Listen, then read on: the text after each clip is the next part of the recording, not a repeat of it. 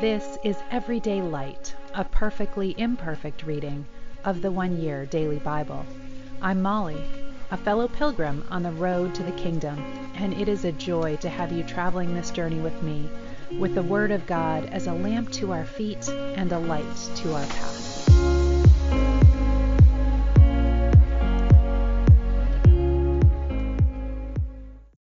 Welcome. This is the One Year Bible reading for April 3rd, and we begin today in Deuteronomy chapter 23. If a man's testicles are crushed or his penis is cut off, he may not be admitted to the assembly of the Lord.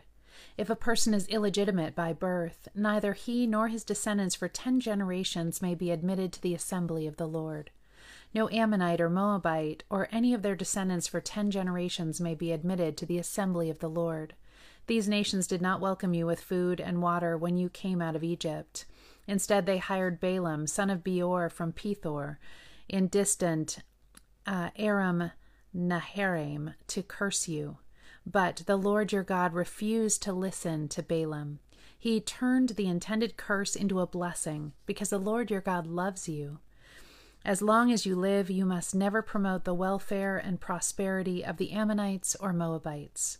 Do not detest the Edomites or the Egyptians, because the Edomites are your relatives, and you lived as foreigners among the Egyptians. The 3rd generation of Edomites and Egyptians may enter the assembly of the Lord. When you go to war against your enemies, be sure to stay away from anything that is impure. Any man who becomes ceremonially defiled because of a nocturnal emission must leave the camp and stay away all day. Toward the evening he must bathe himself, and at sunset he may return to the camp. You must have a designated area outside the camp where you can go to relieve yourself. Each of you must have a spade as part of your equipment. Whenever you relieve yourself, dig a hole with a spade and cover the excrement. The camp must be holy, for the Lord your God moves around in your camp to protect you and to defeat your enemies. He must not see any shameful thing among you, or he will turn away from you. If slaves should escape from their masters and take refuge with you, you must not hand them over to their masters. Let them live among you in any town they choose, and do not oppress them. No Israelite, whether man or woman, may become a temple prostitute. When you are bringing an offering to fulfill a vow, you must not bring to the house of the Lord your God any offering from the earnings of a prostitute, whether a man or a woman, for both are detestable to the Lord your God. Do not charge interest on the loans you make to fellow Israelites, whether you loan money or food or anything else. You may charge interest to foreigners, but you may not charge interest to Israelites, so that the Lord your God may bless you in everything you do in the land you are about to enter and occupy. When you make a vow to the Lord your God, be prompt in fulfilling whatever you promised him. For the Lord your God demands that you promptly fulfill all your vows, or you will be guilty of sin. However, it is not a sin to refrain from making a vow. But once you have voluntarily made a vow, be careful to fulfill your promise to the Lord your God. When you enter your neighbor's vineyard, you may eat your fill of grapes, but you must not carry away any in a basket. And when you enter your neighbor's field of grain, you may pluck the heads of grain with your hand, but you must not harvest it with a sickle.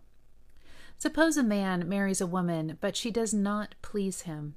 After having discovered something wrong with her, he writes her a letter of divorce, hands it to her, and sends her away from his house. When she leaves his house, she is free to marry another man. But if the second husband also turns against her and divorces her, or if he dies, the first husband may not marry her again, for she has been defiled. That would be detestable to the Lord. You must not bring guilt upon the land the Lord your God is giving you as a special possession. A newly married man must not be drafted into the army or be given any other official responsibilities. He must be free to spend 1 year at home, bringing happiness to the wife he has married. It is wrong to take a set of millstones, or even just the upper millstone, as security for a loan, for the owner uses it to make a living. If anyone kidnaps a fellow Israelite and treats him as a slave or sells him, the kidnapper must die. In this way you will purge the evil from among you. In all cases involving serious skin diseases, be careful to follow the instructions of the Levitical priests. Obey all the commands I have given them. Remember what the Lord your God did to Miriam as you were coming from Egypt. If you lend anything to your neighbor, do not enter his house to pick up the item he is giving as security. You must wait outside while he goes in and brings it out to you.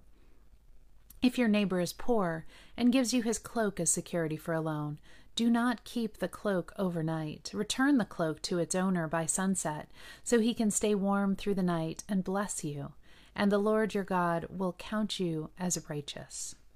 Never take advantage of the poor and destitute laborers, whether they are fellow Israelites or foreigners living in your towns.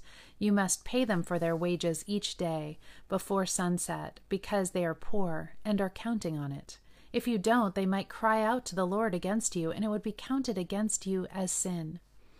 Parents must not be put to death for the sins of their children, nor children for the sins of their parents. Those deserving to die must be put to death for their own crimes. True justice must be given to foreigners living among you and to orphans, and you must never accept a widow's garment as security for her debt. Always remember that you were slaves in Egypt, and that the Lord your God redeemed you from your slavery. That is why I have given you this command. When you are harvesting your crops and forget to bring in a bundle of grain from your field, don't go back and get it. Leave it for the foreigners, orphans, and widows. Then the Lord your God will bless you in all that you do. When you beat the olives from your olive trees, don't go over the boughs twice. Leave the remaining olives for the foreigners, orphans, and widows. When you gather grapes in your vineyard, don't glean the vines after they are picked. Leave the remaining grapes for the foreigners, orphans, and widows. Remember that you were slaves in the land of Egypt. That is why I am giving you this command. And Ruth comes to mind in this. Boaz was obedient to still be following this command, and that provided grain for Ruth and Naomi. Suppose two people take a dispute to court, and the judges declare that one is right and the other is wrong. If the person in the wrong is sentenced to be flogged, the judge must command him to lie down and be beaten in his presence with the number of lashes appropriate to the crime. But never give more than 40 lashes. More than 40 lashes would publicly humiliate your neighbor. You must not muzzle an ox to keep it from eating as it treads out the garden. If two brothers are living together on the same property and one of them dies without a son, his widow may not be married to anyone from outside the family. Instead, her husband's brother should marry her and have intercourse with her to fulfill the duties of a brother-in-law. The first son she bears to him will be considered the son of the dead brother, so that his name will not be forgotten in Israel. But if the man refuses to marry his brother's widow, she must go to the town gate and say to the elders assembled there, "My husband's brother refuses to preserve his brother's name in Israel. He refuses to fulfill the duties of a brother-in-law by marrying me." The elders of the town will then summon him and talk with him. If he still refuses and says, "I don't want to marry her," the widow must walk over to him in the presence of the elders, pull his sandal from his foot, and spit in his face. Then she must declare, "This is what happens to a man who refuses to provide his brother with children." Afterward, ever afterward, in Israel, his family will be referred to as the family of the man whose sandal was pulled off.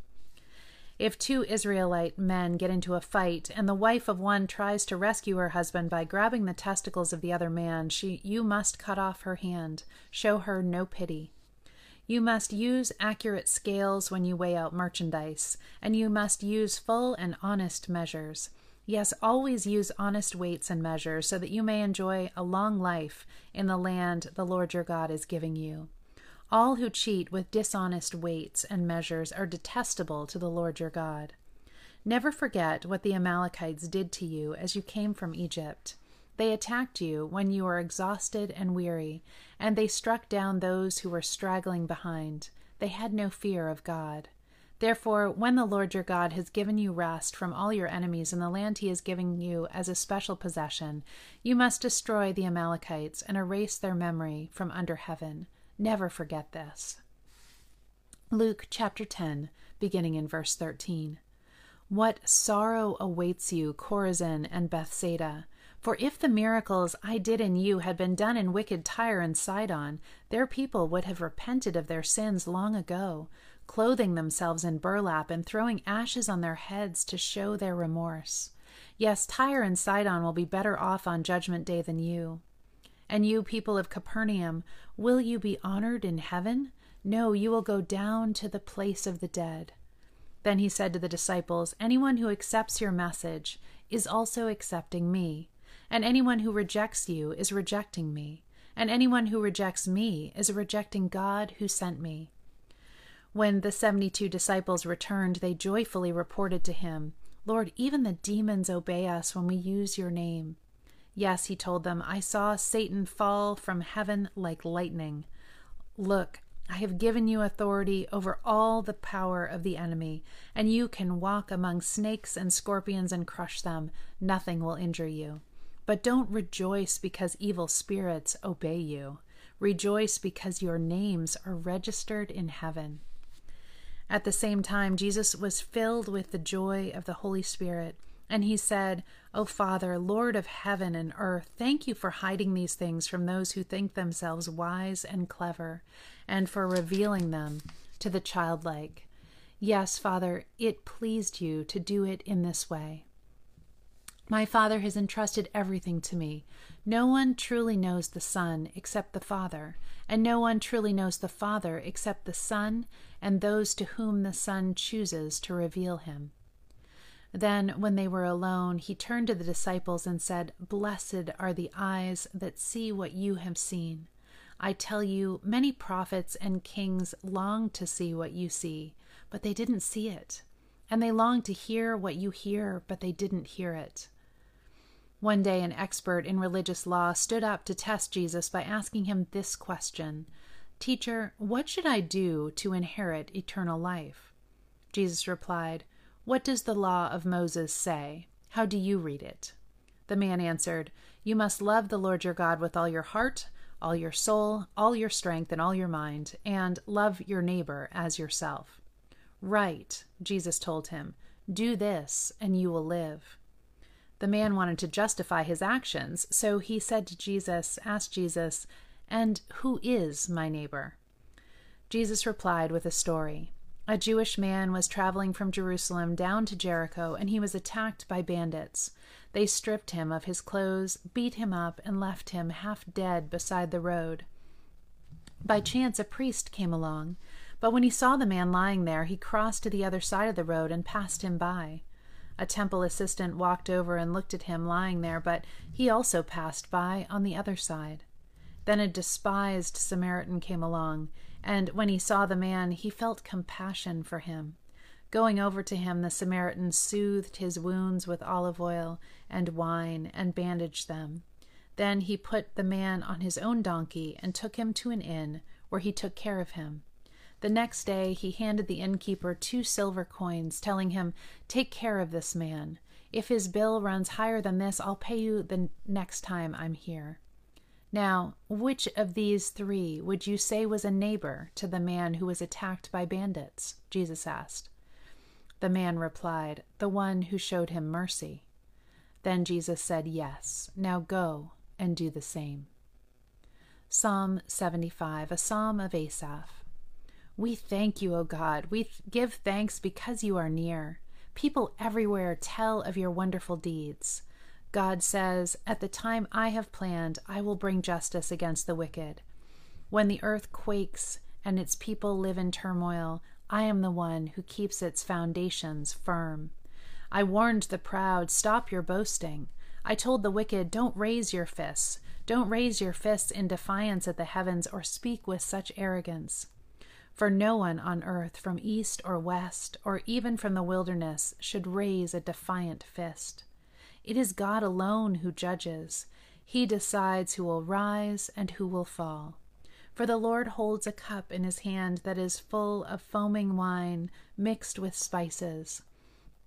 He pours out the wine in judgment, and all the wicked must drink it, draining it to the dregs.